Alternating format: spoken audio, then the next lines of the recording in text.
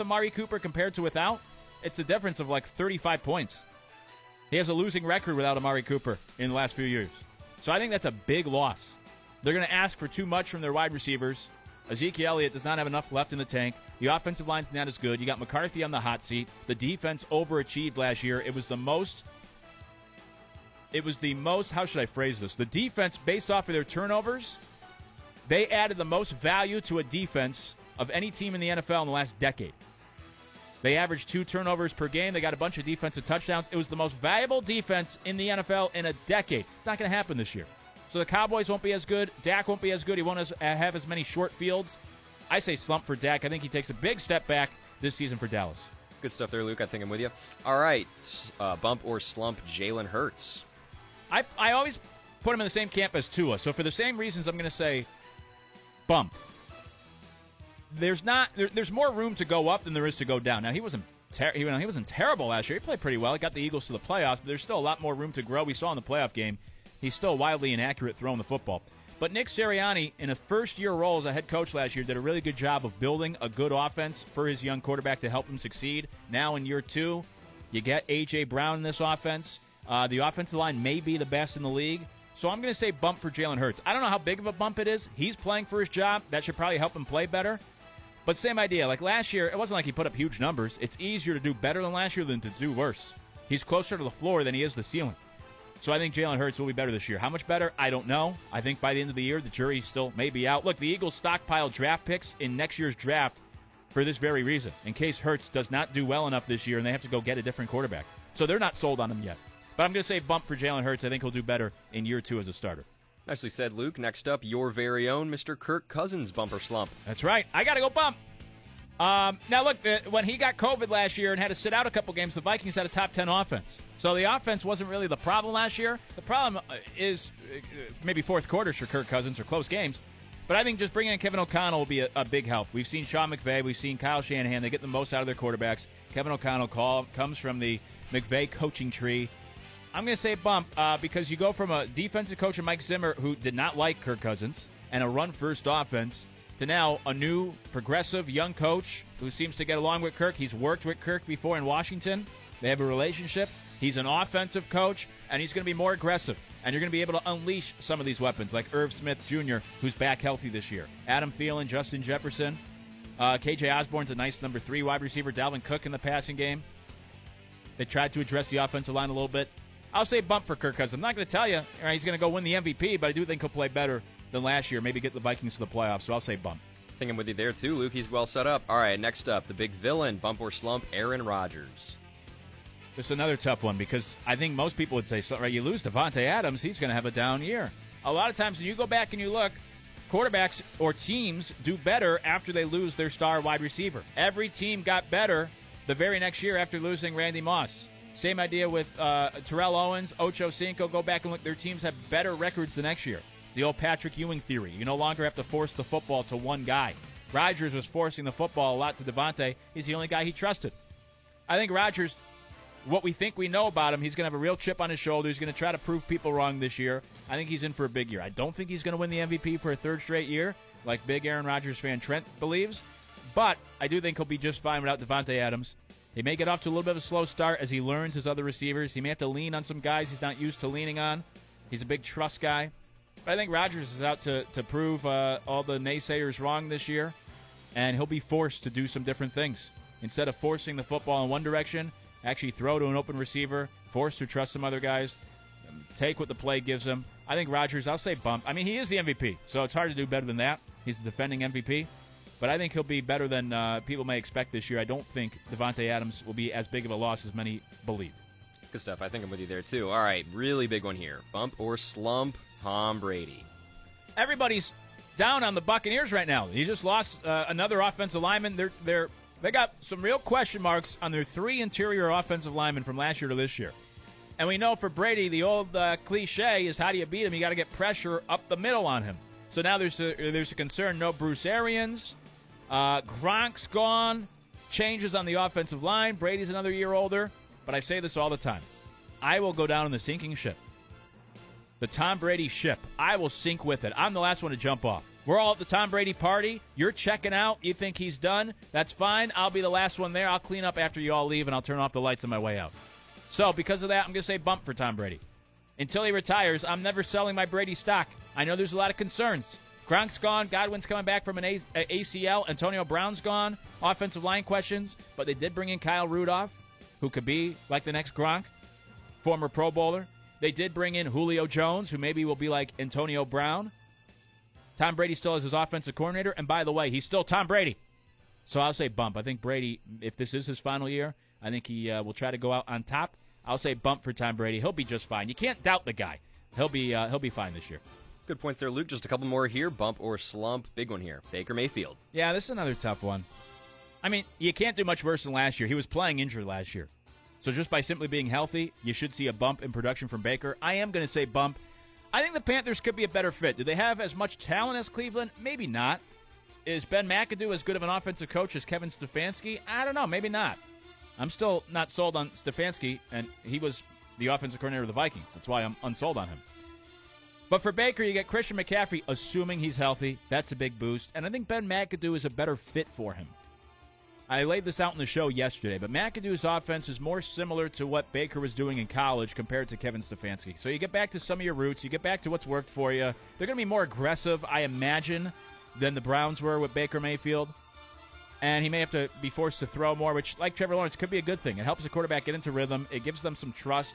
And Baker, I love the move that Baker gave up money to be in Carolina.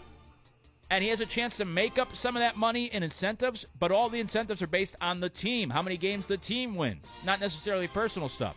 So he's kind of banking on himself this year, heading into free agency, right? He's counting on himself to have a good year. I love that. So I like the chip on the shoulder. I like the fit in Carolina. I like a hungry Baker Mayfield. He will face his former team week 1. I think that sets him up well. I'll say a bump from Baker. Plus, he's just healthy this year. Should be, knock on wood.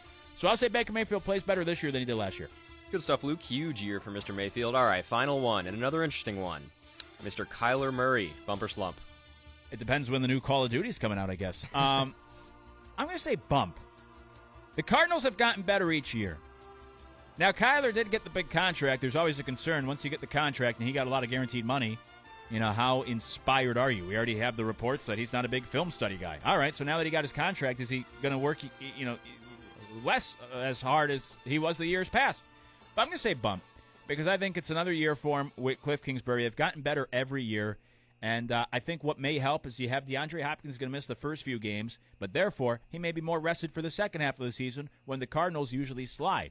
So maybe that helps them avoid that second half slide. Plus, we have the pressure on Murray now. We have this talking point this week about, his study habits. Similar to Rodgers, similar to Baker. I think there's a chip on the shoulder of Kyler Murray, even though he just got that contract. I think he will continue to take another step forward. I'll say bump for Kyler Murray. But it better be, because if he is slumping, we know the talking points around him all football season. We'll just be mocking him because of his video game habits and because of this contract clause that has since been removed, but still served its purpose, getting it out there that Kyler is not much of a studier. Maybe he's going to study more this year. Maybe he'll be even better. I'll say bump for Kyler Murray. I don't know if I feel great about it, but I do think he'll be better than a year ago. And that's about half the league for quarterbacks. Bump or slump, what to expect out of them in 2022. Speaking of quarterbacks, speaking of Baker Mayfield, when we come back, the Carolina Panthers, are they doing things all wrong with their quarterbacks? We'll get to that next. It's the Tomorrow Midday Show right here on ESPN Radio. Overhead Door Company, the original garage door company, serving you for over 90 years. Call 843-767-0028 or overheaddoorco.com. Overhead Door Company of Charleston, proud to open Hour 2 of the Morrow Midday Show. Spend lunch with Luke. Attention campers, lunch has been canceled today due to lack of hustle. Deal with it. On the Morrow Midday Show.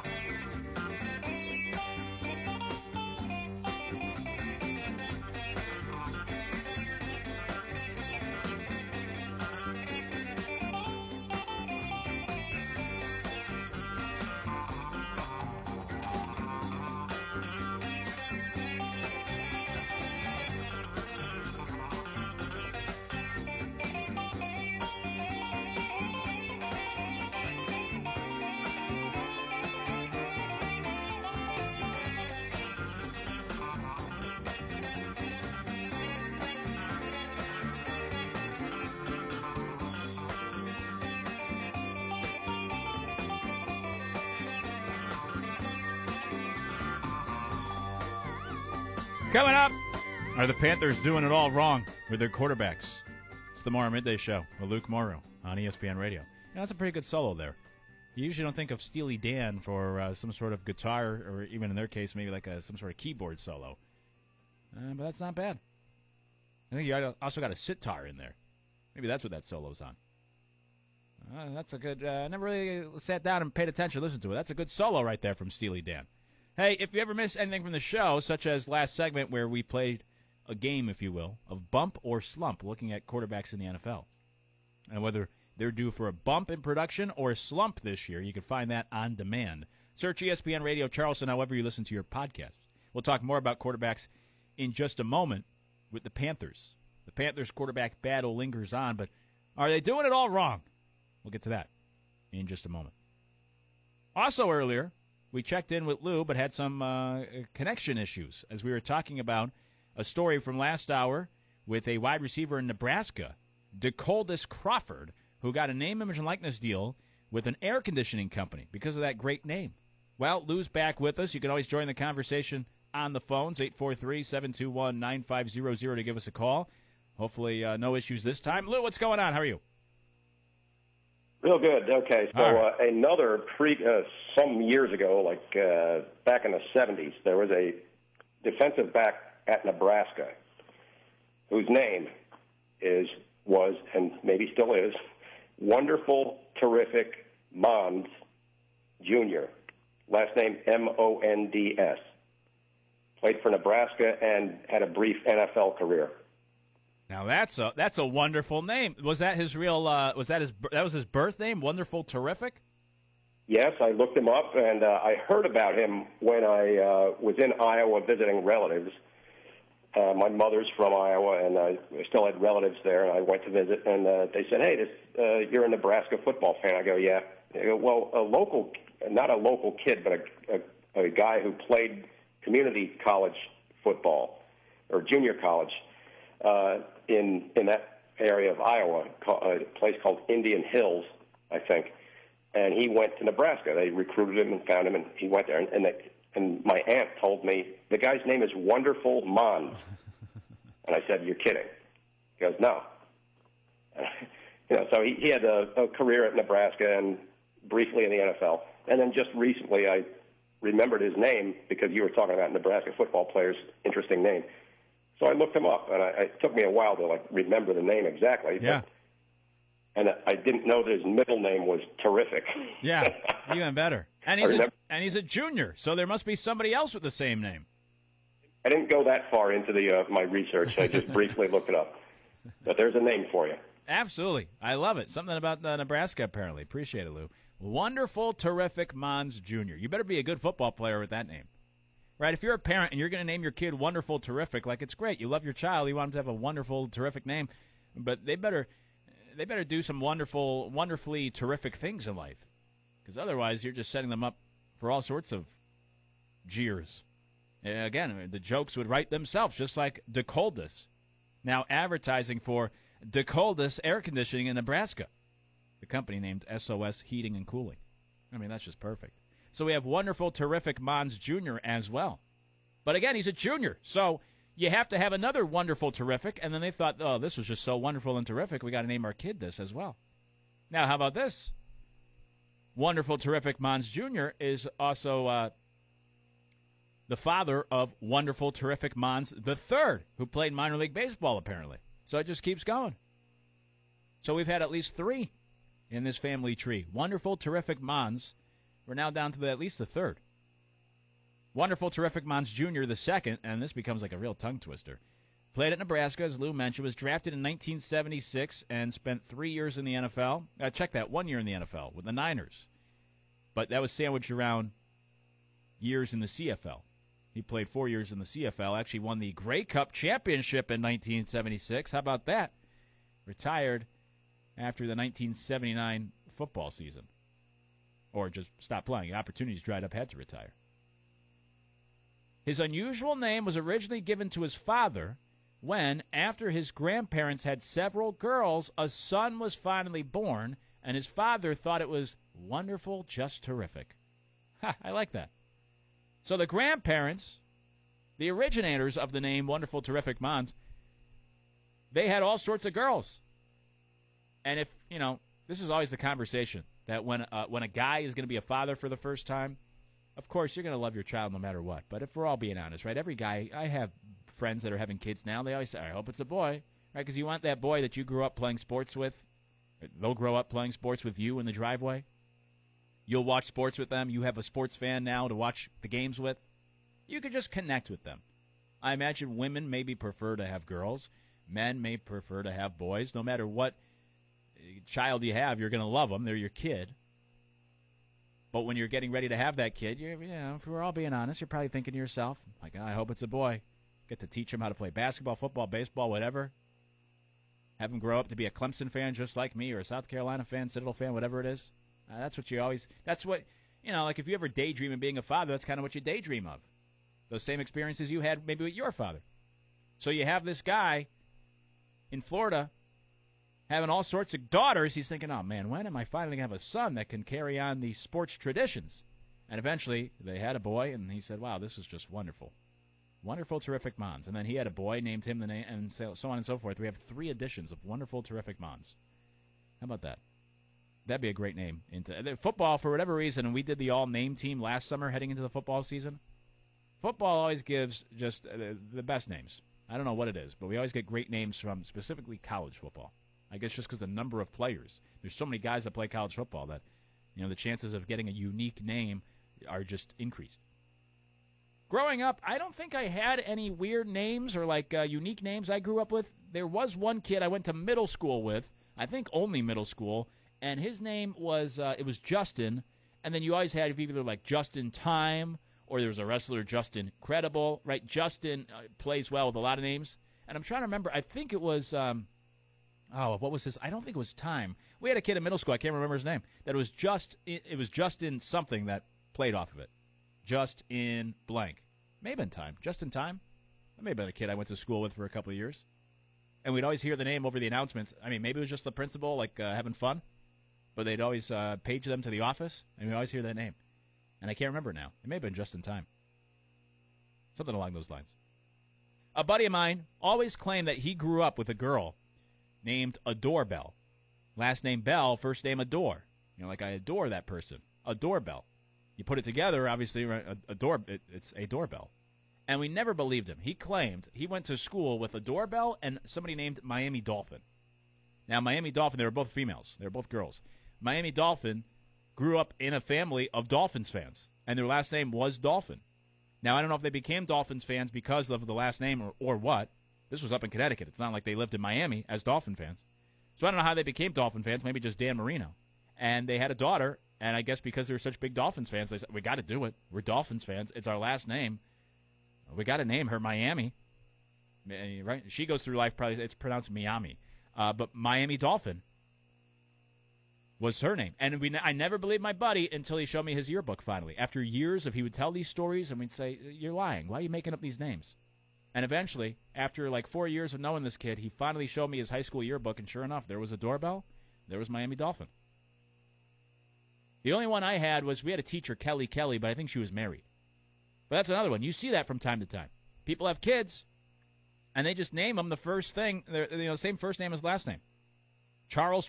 Like, what are you doing? If your last name is a first name, you can't name the kid the first name. Can't do it. A doorbell, Miami Dolphin, those are some of the ones that I didn't grow up with, but a buddy of mine did. Wonderful, Terrific Mons. Anderson, did you grow up with any kids that had very unique names that stand out? I don't think so. Yeah. I think one of the funniest ones, I knew a kid named Guy. His name was just Guy, G-U-I. I know a guy, yep. I think that's probably the most unique one I'm remembering. I'll have to go through the yearbook tonight and figure it out. That's right. Yeah, I don't think I had any too crazy ones. Like I said, we had a teacher, they would always page her too, Kelly. But I think, again, that was through marriage. Which, if your first name's Kelly, sorry, he may be the most wonderful guy in the world. You can't marry somebody with the last name Kelly. It's like Julia Gulia in The Wedding Singer. You can't marry him just because of the name. You're going to be known as Julia Gulia the rest of your life. You can't do it. And he ended up being a jerk anyways. Yeah, we have a family friend named Guy. He actually played in the NFL. I think it's I don't know if it's his birth name. It may be a nickname that he goes by. Are people born named Guy? I don't know. But that's how I always refer to people as guy, anyways. I mean, so it would be it'd be perfect for this person, for this guy. When we come back, we'll get to the Panthers. I could talk about unique names all afternoon, but when we come back, we'll get to the Panthers and their quarterback situation. Are they handling it all wrong? We'll talk about it next. It's the More Midday Show on ESPN Radio. Spend lunch with Luke. Attention campers, lunch has been canceled today due to lack of hustle. Deal with it. On the Morrow Midday Show.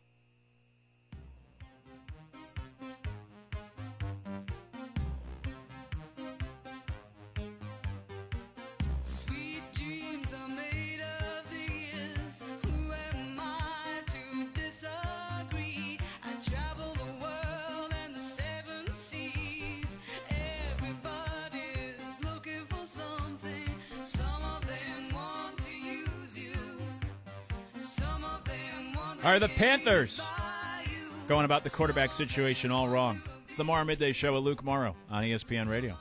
We were talking about unique names last segment. You can always text the show, 843-608-1734 to text the show. Somebody on the text line said they went to high school with twins, London and Brooklyn, and their last name was Bridges. So you had London Bridge, or London Bridges, and Brooklyn Bridges. Again, if you do something, that's got to be intentional, right? That's got to be like a parent with a sense of humor, or they just think like that would be cool to name a kid after the Brooklyn. Their last name's Bridge. Like, yeah, we might as well name them after popular bridges. But twin girls, I assume girls. I don't, maybe not. Could be boys. London Bridge, Bridges. The S kind of ruins it. London Bridges and Brooklyn Bridges. When you name a child something like that, you're just setting them up to be teased their whole life. Hey, the Carolina Panthers, they have their quarterback battle going on between Baker and Sam Darnold. And we've been talking about this on the show. I think Baker will win out. I think he should. I think he is the better quarterback. I think he starts week 1. I think that's why you bring him in.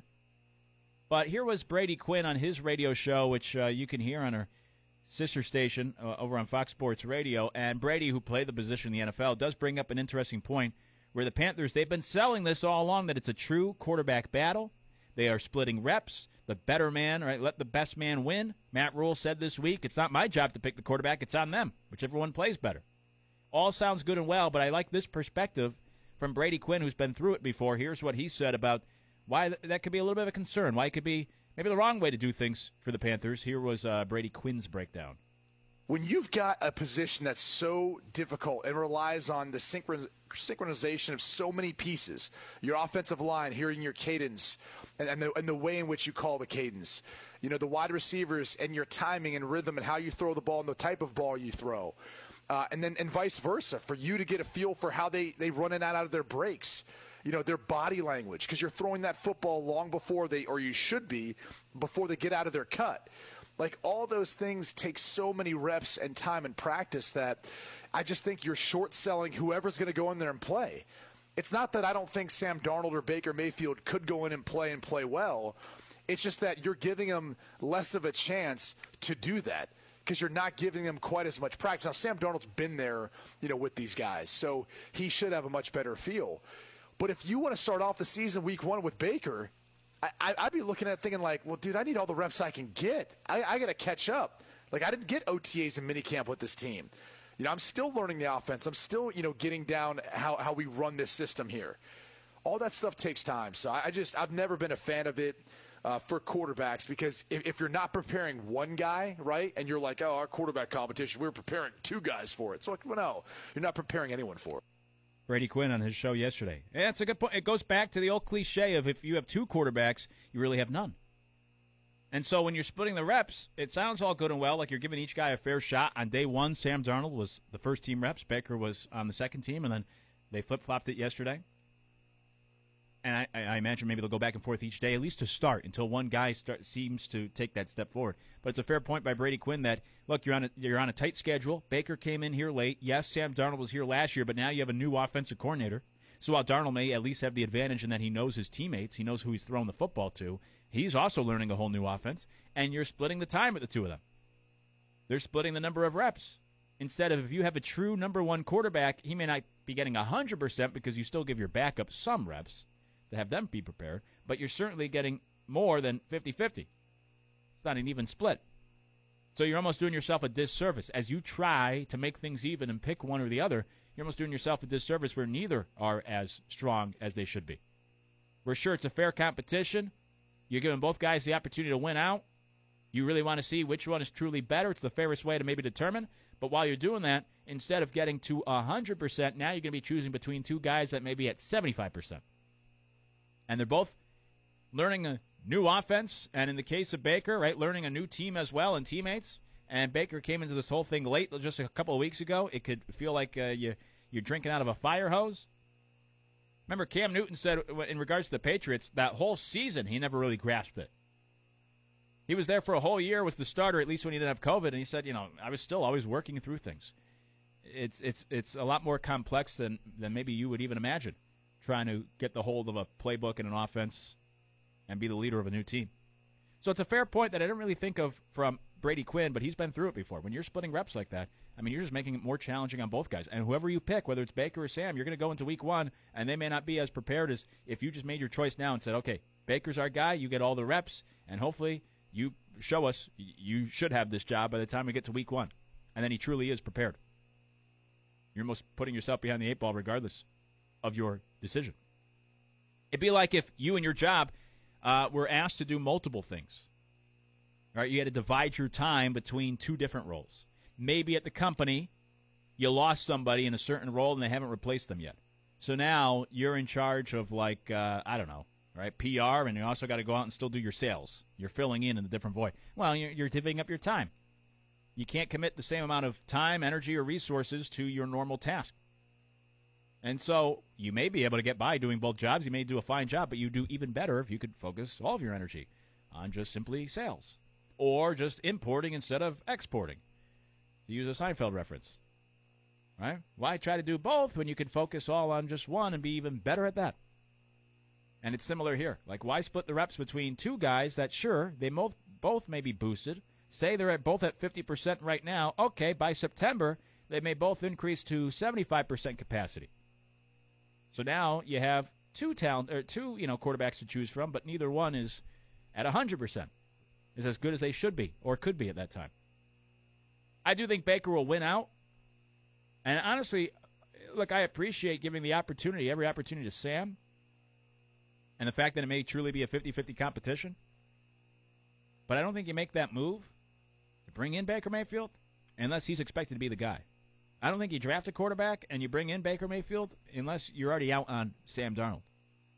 And Baker has accomplished more than Sam. So if you make that trade and bring in Baker, it shouldn't be like, all right, you still have to go earn the job. No, you brought him in. It should be to, okay, you're our guy. Let's get you ready for week one. So I do think in that sense the Panthers are doing themselves a little bit of a disservice here. You saw Darnold last year. You know what he brings to the table. Roll with Baker. See what he can do this year. And if not, well, Darnold's still there as the backup, mid-season. What's also interesting is how we wound up with Baker. You're paying Sam Darnold more, if that plays a role. But, like, for example, if the GM wanted Baker Mayfield but not necessarily Matt Rule, so then the GM goes out and makes the trade and brings in Baker, but for Matt Rule, it's still his guy. It's still his team. Like, he makes the final call. Or at least how practices run. He's making those decisions. To make another reference to Moneyball, a movie I rewatched for the 1,000th time while it was on TV this past weekend. Same idea where, Billy Beane built his team to be a certain way, but then he clashed with the manager because the manager was saying, hey, this is still my team. I make the lineup. So you may bring in a certain guy, but I don't want him to be our starting first baseman, so he's going to be on the bench. Similar here. Like Matt Rule may say, hey, I know you went out and traded for Baker, but I like Sam Darnold more. And so you give Sam every chance. Or if it was more led by Matt Rule and he wanted to bring in Baker, well, then you would just assume that Baker is the guy and he's the starter from day one. Coach wanted to go get him. You go get him. Now he's your guy. So I do think it's interesting that it's an interesting point and perspective from Brady Quinn, and the fact that they are splitting reps. We'll see how things play out. Which quarterback truly wins out. I do think it'll be Baker, and I think it should be. That's why you went out and you got Baker. If you were 100% pleased with Sam, you probably wouldn't have fired the offensive coordinator to make him the fall guy. Something obviously was wrong. You wouldn't have gone out and drafted a quarterback. You wouldn't have tried to necessarily get Deshaun Watson. You maybe would have committed to Darnold beyond this year. You wouldn't have traded for Baker. You've done nothing in the past year that would show that you believe Darnold could be the guy moving forward. And then there's also this of the fans at training camp there up in Spartanburg at Wofford. And every time the quarterbacks, I said this before in the show, that it seems like the Panthers are kind of driving home that, these two guys, they're good. They're friendly. They're good to go. They're on the same page. Because every day they're putting out videos of the two quarterbacks, and maybe quarterbacks always walk out on the field together, but Darnold and Baker walking out onto the field together every day. And every day the response from the fans that go to training camp are always rooting for Baker. Here's how it sounded the other day as they made their way to the field. Listen to the audio. Nobody's calling for Sam Darnold. All the fans want Baker Mayfield. Here's how it sounded up at Wofford.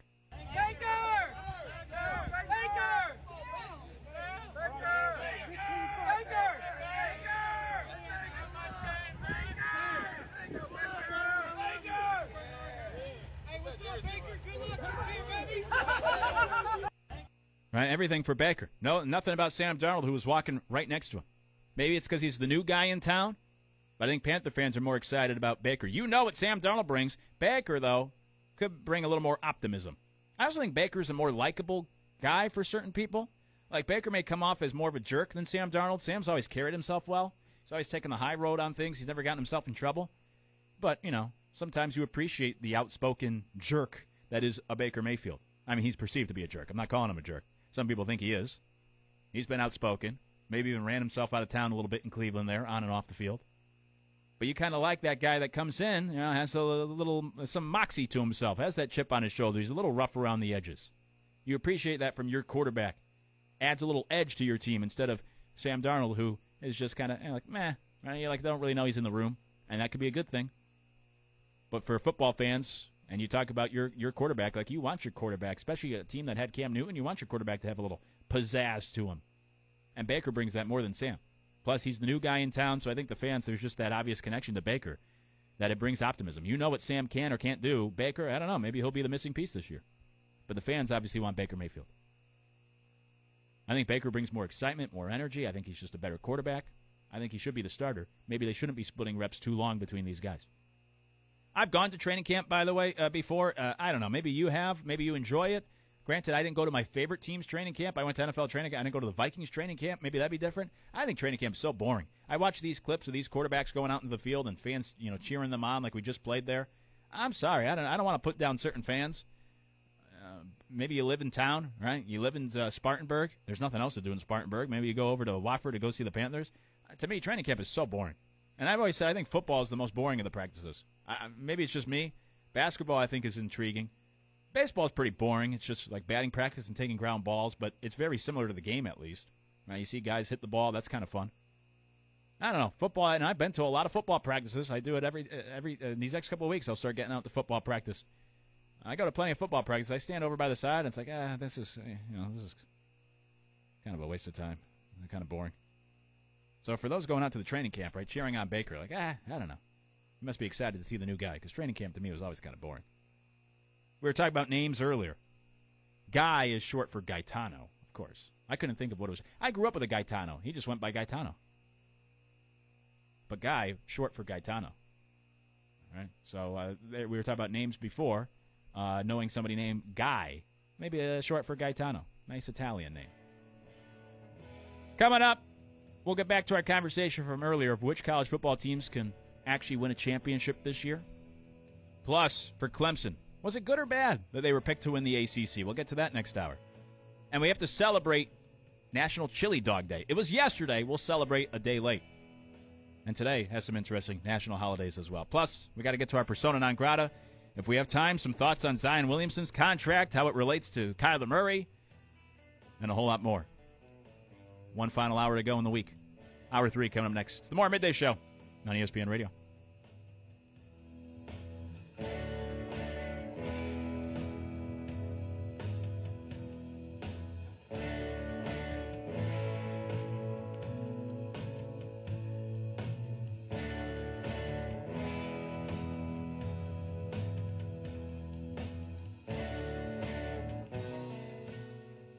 WTMZ 98.9 FM, WTMZ 910 AM and 94.7 FM, W234CD, Dorchester Terrace, Brentwood, Charleston.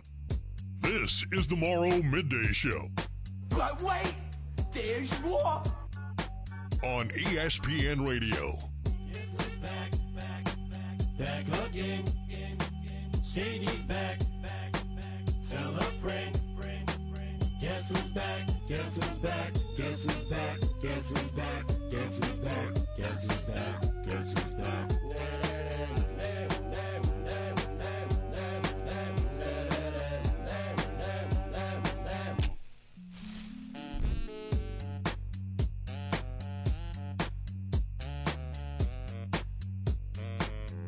Final hour of the Morrow Midday Show with Luke Morrow here on ESPN Radio.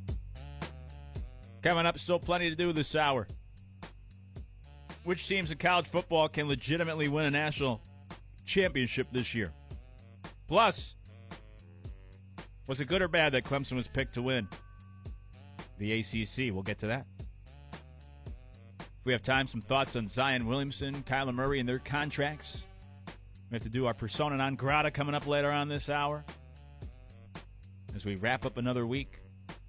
And we have to celebrate a day late National Chili Dog Day and whatever else we have today. I think today's National Chicken Wing Day. So, of course, we talked plenty of food around here. We got to get to that later on here on the Morrow Midday Show. If you ever miss anything from the show, catch it on demand. Search ESPN Radio Charleston however you listen to your podcasts. And the podcast is also available online at charlestonsportsradio.com. Just click on our show page. You can also get in touch with the show by heading over to charlestonsportsradio.com, clicking on the show page, leaving a comment there. Get to us on Twitter at Morrow Middays. Text the show, 843-608-1734. Or you can join the conversation on the phones, 843-721-9500 to ever give us a call. By the way, coming up this weekend, Sunday. How about this?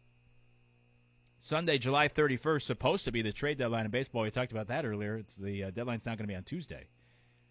But July 31st, 2022 is when George Jetson was born in the Jetsons.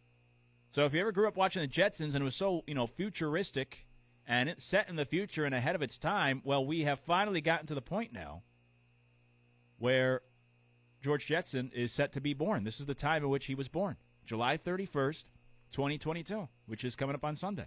So then fast forward, I don't know how old he was. I have to go back and look that up, how old George actually was. He was obviously middle-aged. He had a couple of young kids, so he couldn't have been that old. The show took place, like 40 years from now, 50 years from now? How similar do you think the world will be in that time to what the Jetsons portrayed? The Jetsons, they were ahead of their time, let me tell you. Flying cars, jetpacks, having a robotic maid. They had holograms, 3D printed food. They did have drones. There were some things that the Jetsons were able to predict. I mean, they had smartwatches. I'm wearing my Apple Watch right now. They had the smartwatch. They were the first to have, I assume the first, but they had, like FaceTime and Zoom. Now it's more like a phone call, but you could see who you're talking to. Jetpacks are kind of a thing, right? They're a thing. They're out there. There are robotic, maybe not like the Jetsons had, but there are, and maybe not, you can't get a Rosie per se, but there are robotic maids. You ever go to a hotel and you walk out the door of your hotel and there's one of those robotic cleaners going down the hallway? It's a little creepy. Sometimes they can even deliver food. It's a little weird. Robots at some point are going to take over the world. We've had holograms before. We've seen performers come back to life on stage through the use of holograms. 3D printed food. We do have 3D printers. We have drones. They had smart shoes, smart watches. So anyways, if you were a fan of the Jetsons, it was July 31st, 2022 when George Jetson was actually born. That was his birth date. And here we are heading there towards this weekend. So then fast forward a few decades, and life could look a lot like it did in the show The Jetsons. Hey, we opened the show talking about college football. Because we know college football has been largely predictable, and the same teams seem to win every year. And college football home put together their tiers of the playoff era. Right? Only 4 schools have won a national championship. Only 1 school has been a runner-up without winning. Only 7 other schools have even made the playoff without getting to the national championship. That's been about it. It's pretty predictable. And when you go back and you look, there are certain boxes that all the national champions are now checking. They have to have talented players. 22 of the last 23 national champions had 4 straight top 25 recruiting classes, which also included at least 1 top 15 class and at least 2 other top 10 classes.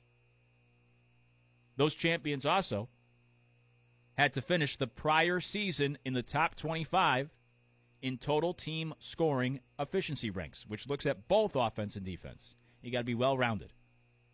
And those teams, these champions of this century, also had good coaching staffs as well. Highly regarded coordinators who were not their first year on the job mostly, or not a first-time head coach, had to have experience, good coaching as well. Those are the boxes that champions have to check. 22 of the last 23 national champions have checked those recruiting boxes, or really all those boxes. The one exception was Deshaun Watson's Clemson Tigers.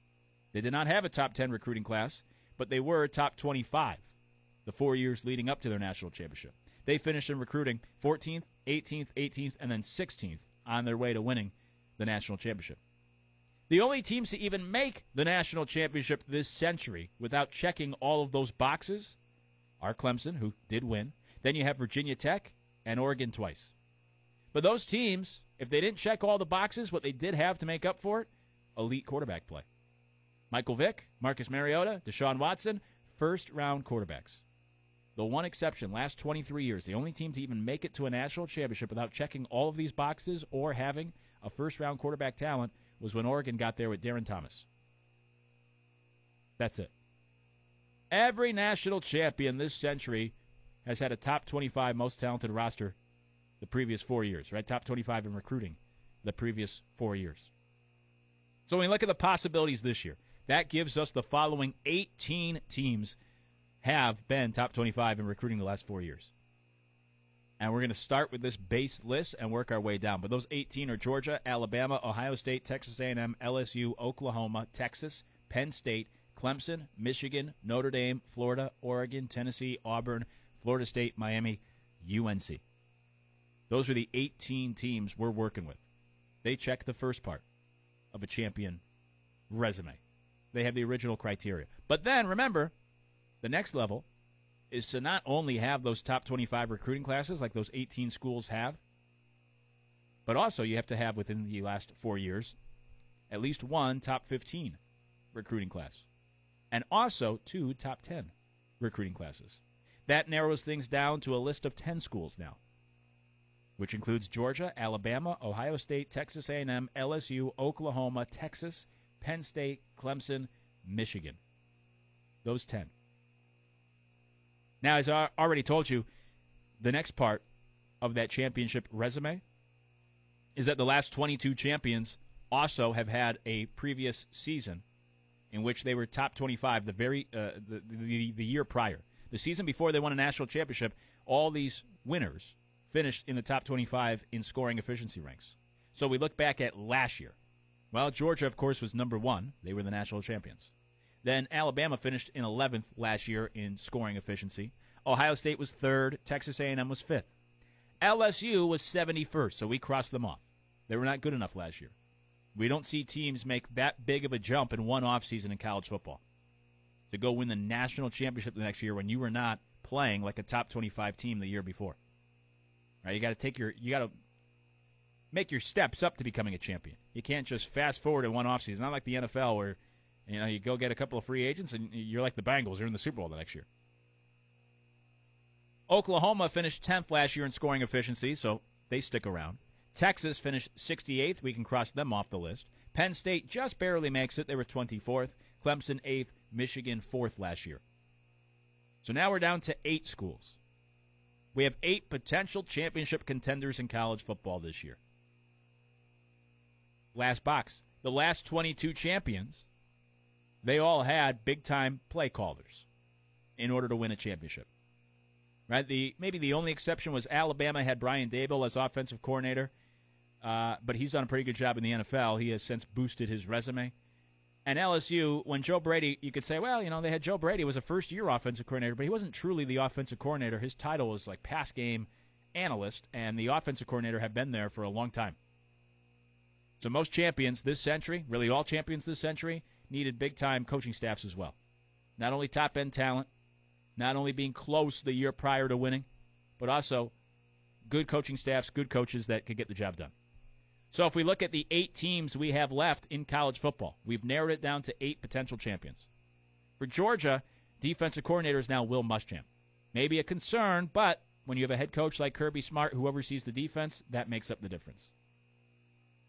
They were able to win a national championship last year. Yes, they lost Dan Lanning. Could be a big loss. We'll see. But Kirby still runs that defense, and the quarterback's back from a year ago.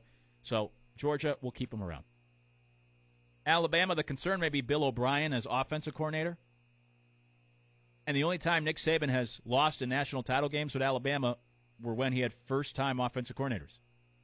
Lane Kiffin was fired in the playoff. Steve Sarkisian took over. They lost in the national championship. First-year offensive coordinator, first-game offensive coordinator. Mike Loxley was in his first year as offensive coordinator the next time Alabama lost. And then last year, they lost. Bill O'Brien was a first-year offensive coordinator. So when Alabama's lost, it's because the offensive coordinator wasn't good enough. But I would say the talent usually makes up for that weakness for Alabama. And with Bill O'Brien last year, in his first year, they did get to a national championship. And you also had the Heisman winner in Bryce Young, who's coming back. So while it may be a little bit of a concern, how good of a OC truly is B.O.B., there's enough talent there and enough of a track record last year that it probably won't keep them from winning. So we keep Alabama around. No surprise there. Ohio State has maybe the best resume in that Ryan Day's great offensive coordinator, quarterback's coming back, and while the defensive coordinator was a change, it would be considered an upgrade. That's why they made the move, and they brought in Jim Knowles. Really good offensive coordinator. The one concern for Ohio State is that his defense usually takes a little time to really build. So you may not reap the benefits at least early in the year. Maybe by the end of the year, right? It's a high-functioning defense under a good defensive coordinator. Then we get to the other schools. Texas A&M, pretty good coordinators. I mean, they did lose Mike Elko, their defensive coordinator, had to replace him. So solid combination, but maybe the concern more is actually with the head coach, Jimbo Fisher. Now, he has won a national championship before, but at Texas A&M, they've lost a lot of close games. That can be an indictment on the head coach. And the passing offense has never been good at A&M. That is an indictment on the head coach because Jimbo Fisher is the offensive guy. Has never had an explosive offensive passing attack. Quarterbacks haven't been good enough. That's a concern with A&M. For Oklahoma, they have an unknown at offensive coordinator. They have an unknown at head coach. We haven't seen Venables before. He's a great defensive coach or defensive coordinator. What will he be like as a head coach? And Miami is the only program in the last 73 years to ever win a national championship with a first-year head coach. I don't think Venables is going to do it at Oklahoma. So I cross them off the list. We get to Penn State. Good coordinators, good coaching staff, experienced quarterback coming back. Penn State checks a lot of these boxes. And Ohio State is really their only threat in the Big Ten, we assume. So Penn State, they have a pretty good resume this year. Clemson, new offensive coordinator, new defensive coordinator. Both unproven. Not a winning recipe. Right? Nick Saban has never won a national championship when he had to replace both coordinators in the same offseason. Pete Carroll never did either. And I think Carroll is a more similar head coach to Dabo than anybody else. That is difficult to do. And I know they coached in the bowl game, and I know they've been on staff, but it's hard to replace both coordinators and go win a national championship in year one. Especially with the questions at quarterback as well. And lastly, Michigan. Michigan lost both coordinators. They made it to the playoffs last year. It was a surprise. Then they lost both offensive coordinator and defensive coordinator. And the offensive coordinator they hired has no play-calling experience. Those are the concerns for Michigan. I crossed them off the list. I think they take a step back this year like Florida did a year ago. So that narrows it down for us. We have a couple of teams left. You look at Oklahoma, Michigan, Clemson. They all have low grades or no experienced play callers stepping in. Georgia, maybe some concerns about their new defensive coordinator replacing Dan Lanning, but you still have Kirby Smart there. That helps. Alabama maybe has a weakness at offensive coordinator, but their talent, especially at quarterback, is just so good, it'll make up the difference. And then you have the others where Penn State, all right, doing things okay. Penn State just squeezed into the top 25 efficiency from a year ago. A&M lost Mike Elko, the defensive coordinator who was the big guy for them last year. And Ohio State probably has the strongest resume. So when we do our little exercise and we look at all the national champions of this century, Ohio State fits the profile of a national champion the best. I would then say Alabama would be second, Georgia would be third. And when you look at Vegas, right, those are the three favorites. Now, Alabama's the biggest favorite. I would maybe put even Ohio State ahead of Alabama. But Alabama and Ohio State, on paper, have the two best resumes of a future champion in college football. Georgia's right there as well. They lose Dan Lanning, big loss, but you still have Kirby Smart. You have the quarterback coming back, and they check a lot of the other boxes. Georgia can be in the conversation. Last thing we'll do and we did this earlier, but you look at sleepers, because we do have at least one outlier. So it is possible. Now, it's only happened once for a reason, but Clemson won that national championship the first time with Deshaun without having a top 10 recruiting class. So if we go back and we look at the teams that have had top 25 classes the last 4 years, but not a top 10 class, we have 8 hangovers. And remember, the next box to check, top 25 in scoring efficiency. When we look at these teams that are left over, very few of them check that next box. Florida was 46th last year in scoring efficiency. Cross them off. Oregon was 38th. Cross them off. Auburn, 52nd. Cross them off. Florida State, 65th. Cross them off. Miami, 66th. They're gone. UNC, 48th. Cross them off. Schools that have done a really good job in recruiting, but did not play well enough a year ago. They're still not close enough to compete for a national championship. The two that are left that do check the next box, Notre Dame was 9th last year in scoring efficiency. They played like a top 10 team. Tennessee was 18th. Now, when we look at Notre Dame and Tennessee, right, Notre Dame, first-year head coach. Changes in the coaching staff, first-year head coach. Miami's the only program since almost World War II that has won a national championship with a first-year head coach. I cross off Notre Dame. I don't think Marcus Freeman gets it done ever, especially in year one. And that leaves us with Tennessee as the one potential sleeper. Not telling you it's likely or it's going to happen. I don't know how many people predicted Clemson either to become some sort of dynasty and win national championships. But Tennessee checks just about all of the boxes. The one exception is they have not had a top 10 recruiting class. But they've done everything else. They've had top 15. They've had top 25 the last 4 years. They were a top 25 program a year ago in the way that they played statistically. Coaching staff's coming back. They have good coordinators, good head coach, and maybe most importantly, an old, experienced quarterback. Maybe even a first-rounder. The outliers in college football the last 20 years were led by great first-round quarterbacks. Deshaun Watson, Michael Vick, Marcus Mariota. Could Hendon Hooker, who is the oldest quarterback in Power 5 football, become a first-round talent? Sixth-year quarterback will be 25 by the end of the year. Put up great numbers last year, his first year in that system. Now this is year 2. I'm not telling you Tennessee is going to go win a national championship, but if there is some sort of dark horse, somebody actually does win this year that we never saw coming, they may have the best chance. The contenders, Ohio State, Alabama, Georgia, in that order. The next tier of teams may be at Texas A&M, but I do have concerns about losing Mike Elko and the job that Jimbo Fisher has done. Penn State would be in that next tier as well, but they were a fringe top 25 team last year. Maybe they're still not ready to go win or compete for a championship. And the sleeper would be a Tennessee. When you go back and you look at the track record of champions this century, those are the teams that fit the profile. Everyone else, they're missing one of the pieces. Ohio State, Alabama, Georgia, they're the favorites for a reason. They have the strongest resume, specifically Ohio State and Alabama. Georgia does have to replace their best coordinator, right? Their best assistant coach on staff. But Ohio State, Alabama, check all the boxes of a champion. And once again in college football, it'll probably come down to the favorites this year as well. When we come back, Clemson did not make it to the end of that exercise, right? With new coordinators, too many questions, especially at the quarterback position as well, and he's returning. When we come back for Clemson, was it good that they were picked to win the ACC? Is that a good thing or a bad thing? We'll get to that next. It's the More Midday Show right here on ESPN Radio. Spend lunch with Luke. Yo, what up? What's the word, big fella? Everything's good on this end. Hey, Luke, how's it going? Thanks for having me on the show. Hey, Luke. Hey, man. Pleasure to be on your show. I'm doing great, but I'm hoping you could call me Boca Baby. Great show. You did a good job. You're turning into rapidly my favorite person I've interviewed with, and I've done like 50 of these in the last week. You've done your homework. I like it. I absolutely like it. I love that. Another great thought. You've done your homework, haven't you? Good job. You've always get these big stars and important people on. That's great to hear, and we like to hear the interviews. You know, it's uncanny how you do this, Luke. And I don't know how you do, because I do this gauntlet of radio on Thursdays, where I do all these different cities. Many of them need their hosts to have me give them some talking points. You hit all my talking points every week. It's uncanny how good you are. Always great talking football with you, Luke. Appreciate you guys being right. Very impressive. Just want to say, I find you the low country Colin Cowherd. You use common sense with statistics, and you combine them, and you think outside the box. Shout out to all the people in Charleston that support the show. Tell your friends. Tell your friends. You inspire us to listen more to your show every single day. Da da da da da da da da da. Go ahead, boy. That's how you bring it on.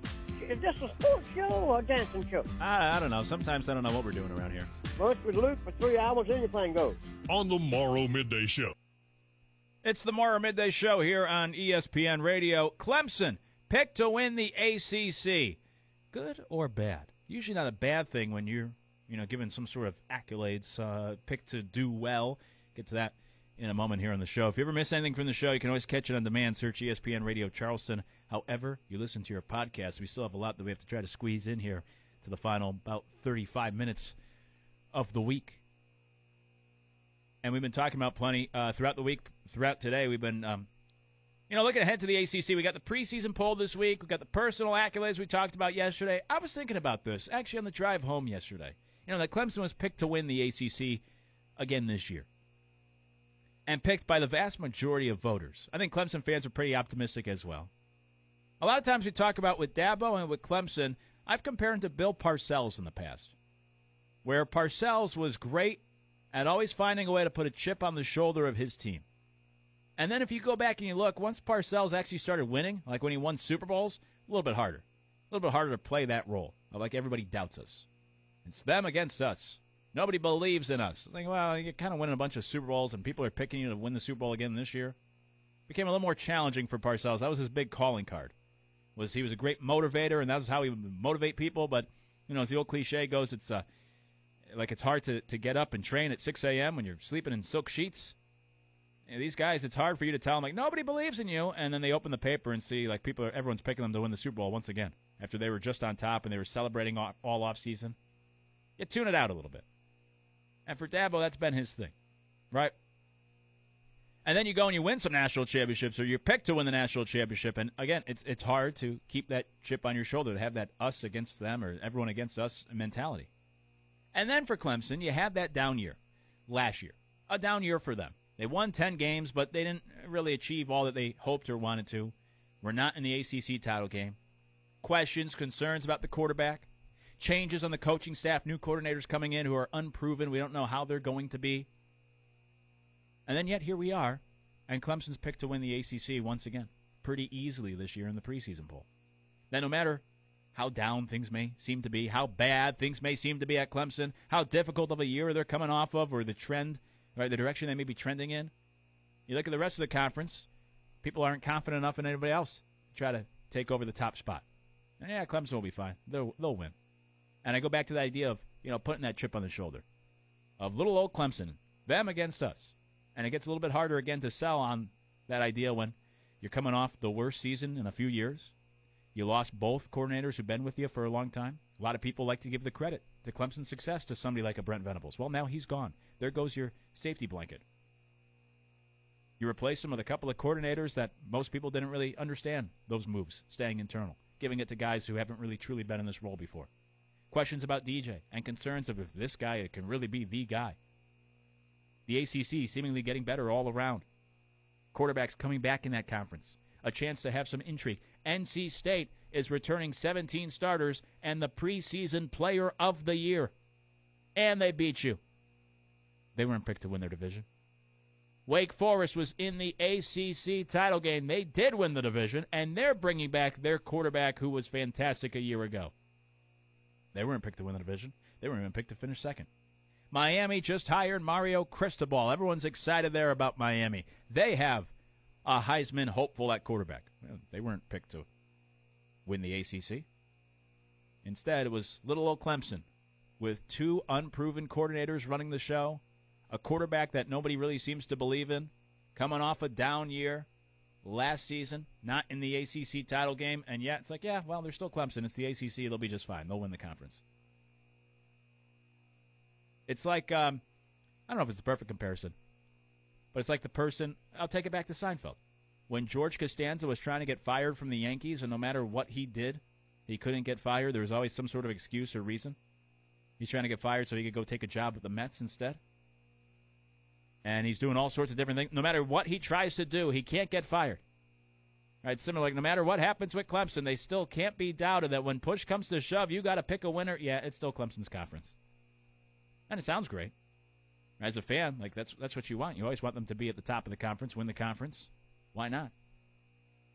But for Clemson and the idea of, us against them, little old Clemson, it's everybody against us, chip on the shoulder. It's like, yeah, you came off a down year. You got a lot of questions around you. You're still picked to win the conference. People aren't that concerned, truly. Maybe some in these parts. I'll tell you, I have my concerns, but those that cover the ACC that voted in the poll, they're fine. Yeah, Clemson, they're going to win the conference this year. They'll be fine. They'll bounce back. That was just a down year. That was an outlier. They'll be okay this year. Meanwhile, if Clemson were to let's say, hypothetically speaking, they were picked to finish third. Think of that motivation. Think of that bulletin board material.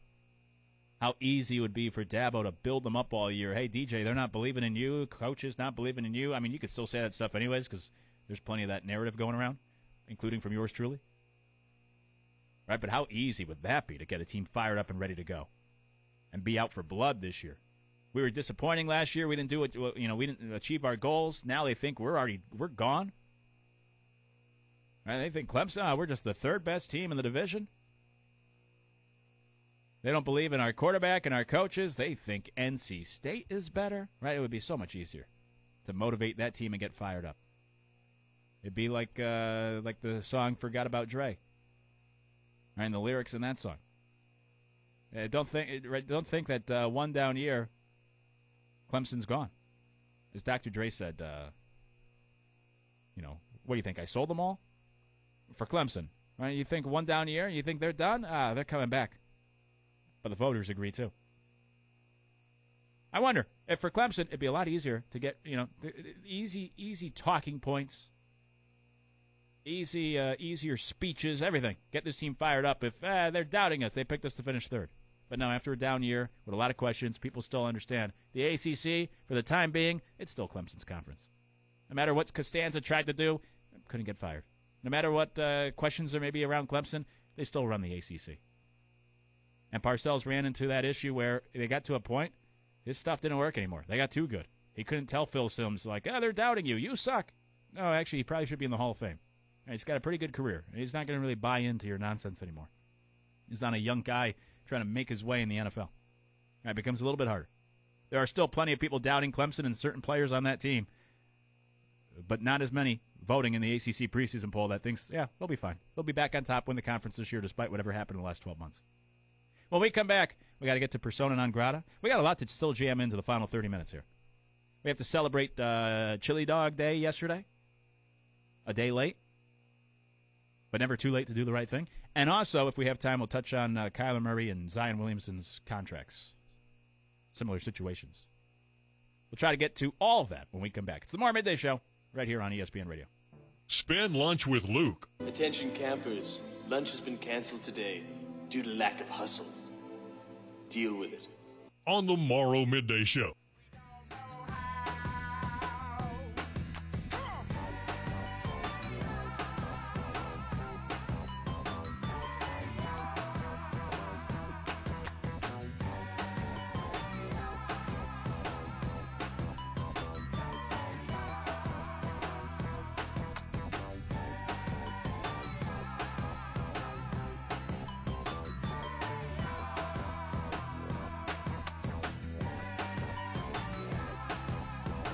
It's the Morrow Midday Show with Luke Morrow on ESPN Radio. We got a lot to do here in our final about 20 minutes on air this week. We'll try to touch on the Kyler Murray situation, Zion Williamson as well. We have to get to our Persona Non Grata of the week. And also, I'd be remiss if I didn't, even though it's a day late, celebrate National Chili Dog Day. That was yesterday. Today is National Lasagna Day. That's good stuff. National Chicken Wing Day. National Lipstick Day. A National Talk in an Elevator Day. If there was ever a day for Trent, it's too bad he's out today because we've talked about this on the show before. He's a big talker in the elevator. So today's National Talk in an Elevator Day. It's even got its own day. Anderson, do you talk to people in an elevator? I almost never, talk to people in an elevator. However, I am, receptive. If someone wants to make a comment to me, I'll talk back to them. But, I usually won't start a conversation. Now, I was in New Orleans during the Final Four. And so, you'd see coaches in the elevator there. It was actually near a hotel where the big coaches convention was. Oh, okay. Yeah, so I saw a bunch of coaches there. Dana Altman, Bruce Pearl was there. Oh. My dad was actually in an elevator with Bruce Pearl, so he talked to him. But yeah, to answer your question, no, but I will talk back to people if they make a comment to me. Look, there are exceptions to every rule. You get in an elevator with Bruce Pearl, you could strike up a conversation. Yeah. You get in an elevator with Cindy from 11C, maybe you just have a quiet ride up to your floor, right? Come on. So I'm with you. Talking in an elevator, same idea. Somebody wants to talk to me, I got no problem. I'll have a conversation with you. I don't really go out of my way to talk in an elevator. Unless, right, I get on an elevator with Mick Jagger. Okay, then hold on. Let me press every button on this thing to slow down our ride. But today's National Talk in an Elevator Day. Also, National Chicken Wings Day. How do you prefer, like, what sauce would you get on your chicken wings? I'm a big garlic parm fan. Oh, garlic parm. Interesting. Yeah, it's not good for the next hour afterwards. That's true. For your breath, but yeah, that 15, 20 minutes of enjoying them, I love that. I like a garlic parm. I do like garlic parm, but I can only have so many. Yeah. Like if I have, I'm not a big amount. I have 3 or 4. It's like, oh, I got to get onto something else. I got to cleanse my palate. It's like so strong. But I'm with you. They are good.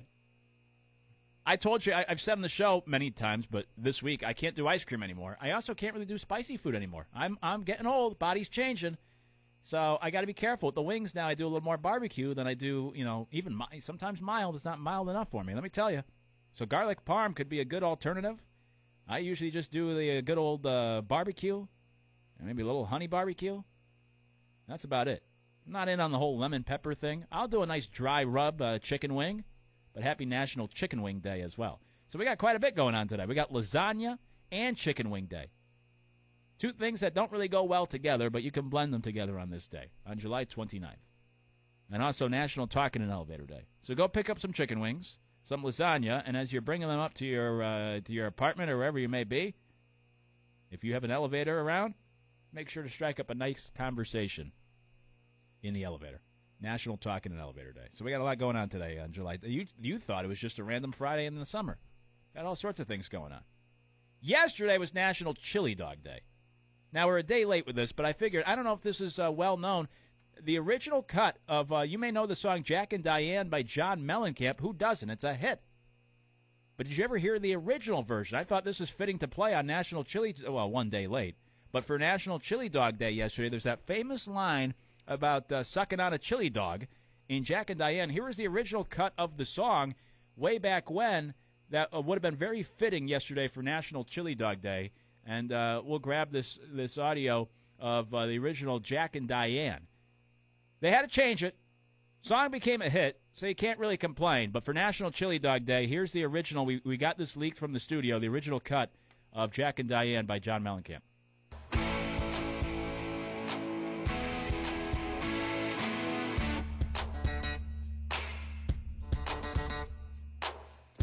Little ditty about Jack and Diane, 2 American kids growing up in the heartland. Jackie's gonna be a football star, Diane debutante backseat of Jackie's car.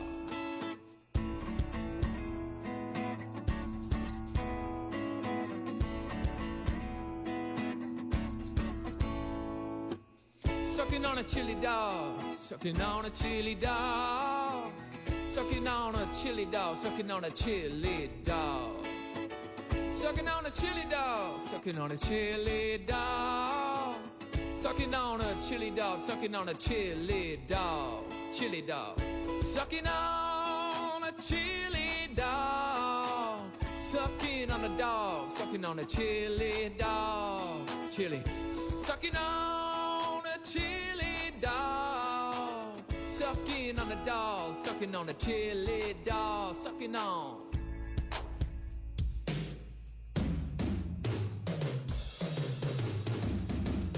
Sucking on chili dog, sucking on a dog, sucking on a chili dog, sucking on chili, sucking on a dog. Sucking on a chili dog, sucking on chili dog. A little ditty about Jack and Diane, 2 American kids sucking on a chili dog. For some reason, the studio wouldn't let Mellencamp put it out that way. They had to change the song. But we are fortunate enough to get the original cut, the demo version of Jack and Diane. And fitting to play around National Chili Dog Day. Hopefully you had a chili dog yesterday. suck down a nice chili dog to celebrate. Go get yourself some chicken wings. Hey, speaking of which, that's a fair transition to Zion Williamson. Did you see Zion's new contract? Right, where everyone's up in arms about Kyler Murray and his deal. By the way, the Cardinals backed out of that whole thing. They removed that from the contract, which is pretty weak.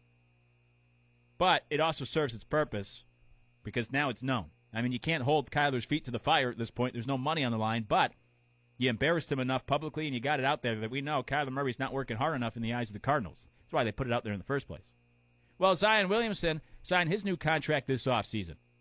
And then this was released yesterday by Christian Clark, who covers the Pelicans, that in that contract, Zion Williamson is required to have his weight and body fat percentage add up to less than 295.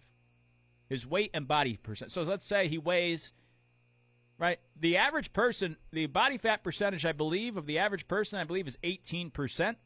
Let's say Zion's average. Or we'll give him a little below average. Say he's 20% body fat. That means he can't weigh any more than 275. So that's what we need out of Zion. Keep your weight to like below 275 and your body fat below 20%, and you'll get the money that's owed to you. I think it's fair from New Orleans. I said this at the time. The Sixers did something similar with Embiid, except more about games missed, because for Joel Embiid, it wasn't about his weight. It was just about his health and being on the court. And I said, the Pelicans, you got to do something. You got to give yourself some opportunity in this contract. And they did. And I like this idea with the weight. Whether it's Kyler Murray or Zion Williamson, right? These athletes, there's got to be some accountability here. You're a quarterback. You got to study your film. You're a star forward, Zion Williamson. You got to stay in playing shape. So I get the idea. I like it. I have no problem with it. But Kyler Murray, or really Zion Williamson, right? Zion, you better keep it below a certain weight. Get your money paid. By the way, I did my body fat percentage. I'm slightly above average. Take that. Here was Kendrick Perkins on his podcast with he does it with Swagoo, as they call him. They were talking about Zion Williamson's contract on the podcast and talking about how this is like an offensive lineman type of contract. Here was Kendrick Perkins' take on Zion Williamson's deal. That's a clause that an offensive lineman have in this contract. And listen, no disrespect, bro, but here's the thing.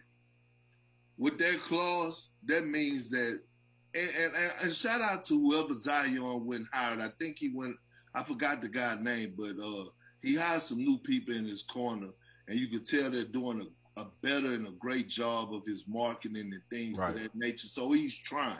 So I'm not going to kill him like I want to. But still in all, we got to speak the truth. The fact that that his weight class is at 295 tells me one thing and one thing only. That his off-the-court habits are not where they should be.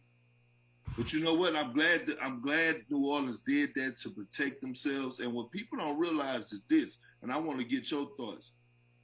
I never had to deal with a weight clause in my contract, but I was teammates with a guy who did have to do one, Glenn Big Baby Davis. Mm-hmm. And, man, I used to see Glenn. I used to walk in. Bro, I used to walk in early in the morning, and no lie, he was in the sauna with a sweatsuit on those wind sprint bikes trying to get below the weight because – in basketball, you get paid every 1st and 15th. Or, if it fall on the weekend, then you get it on that Friday or whatever. Well, the thing is this. He had it like every 12th or something, like 3 days before his stuff was supposed to weigh-in.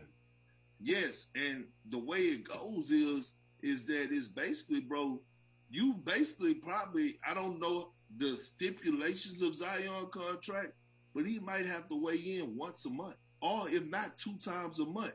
And if he ain't meeting under that weight, he might not get paid. Kendrick Perkins breaking down the Zion situation. Look, it may seem embarrassing. It puts maybe some of the dirty laundry out there, although we know with Zion, right, weight has been a concern. But it also keeps these guys accountable. If I'm an organization and I'm given, in the case of Kyler Murray, $231 million, yeah, I'm going to put something in there to make sure he's working hard.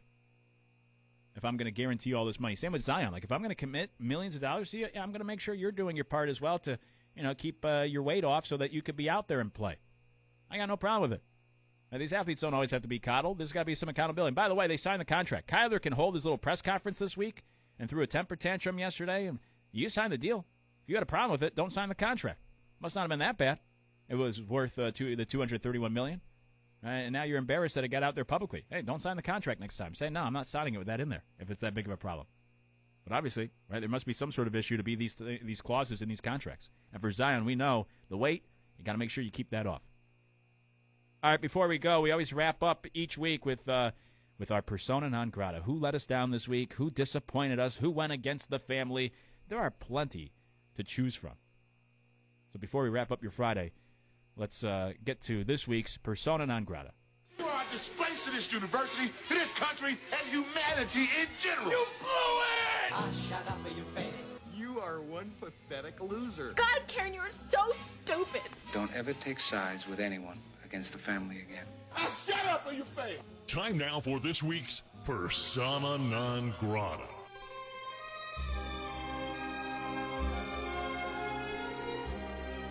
Hey, on that subject, we could say Kyler Murray this week for not doing his film study and then getting upset when it was released and holding a press conference and talking about his accolades and saying, I don't need to work hard to be good. We could say Russell Wilson for showing up wearing his own uniform at training camp this week. Or, if you've seen some of his answers to press conferences, they're so corny, just talks and cliches, too manufactured. And I like Russell Wilson. But I like Russell Wilson, the quarterback, not so much Russell Wilson behind the microphone or on social media with his corny videos or wearing his own jersey to training camp. Draymond Green for constantly saying ridiculous things, talking about how he should be a max player and whatever else he said. The Warriors would dominate the 90s Bulls, whatever else he has to say all the time. What about Tom Hardy? We talked about this earlier in the week, but Tom Hardy was the winner in a poll of the actor most difficult to even understand what they're saying. How can you enjoy a show or a movie when you don't know what the star is saying? Tom Hardy's on the list. Jeremy Pruitt at Tennessee. You know, oftentimes it's boosters that get in trouble. But we got news this week that Jeremy Pruitt directly, him and his wife, were paying recruits. They were buying them food. They were paying them, on their visits. The wife was taking who knows who out to get manicures and pedicures. We'll see what the punishment is for Tennessee, but Jeremy Pruitt probably should never be a coach again in college football. Maybe you would have thought Charles Barkley, he made his announcement this morning, he's sticking with TNT, not going to Live Golf, and said he'll finish his broadcasting career with TNT. I'm happy just because we don't lose him off the inside of the NBA show, so we can cross Barkley off the list. Early this week, talked about Major League Baseball teams that are still going about things all wrong as we approach the trade deadline, focusing on the wrong things.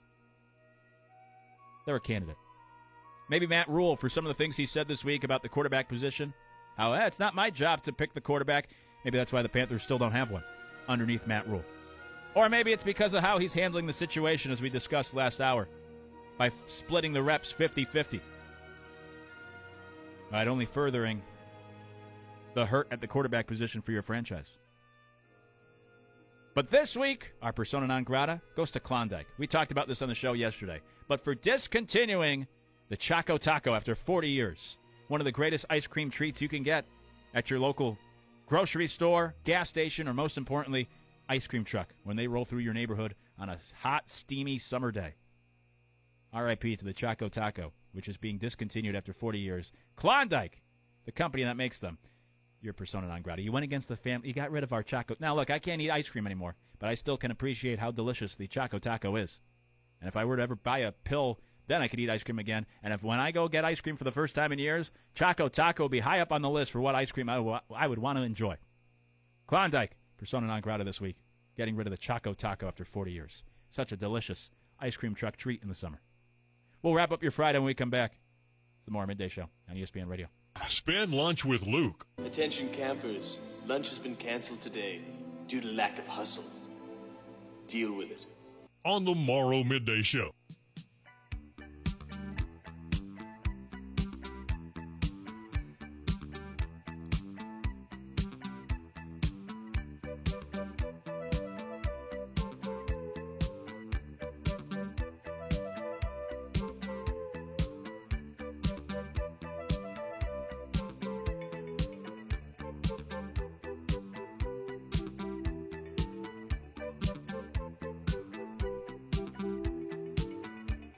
Wrapping up your Friday on the Morrow Midday Show with Luke Morrow here on ESPN Radio. If you ever miss anything from the show, catch it on demand. Search ESPN Radio Charleston however you listen to your podcasts.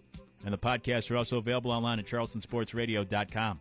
While you're there, you can take the Morrow Midday Show with you wherever you go. Stream us online at charlestonsportsradio.com or through TuneIn Radio, your smart speaker, or our free app. Search ESPN Charleston in the App Store. And through the app, you can listen to the show live or on demand from anywhere in the world. Podcast available there. Show can be listened through the app. ESPN Charleston in the App Store. Get it today. Appreciate listeners checking in from at least 9 different states and multiple countries hanging with us on this Friday. Hey, before we go, I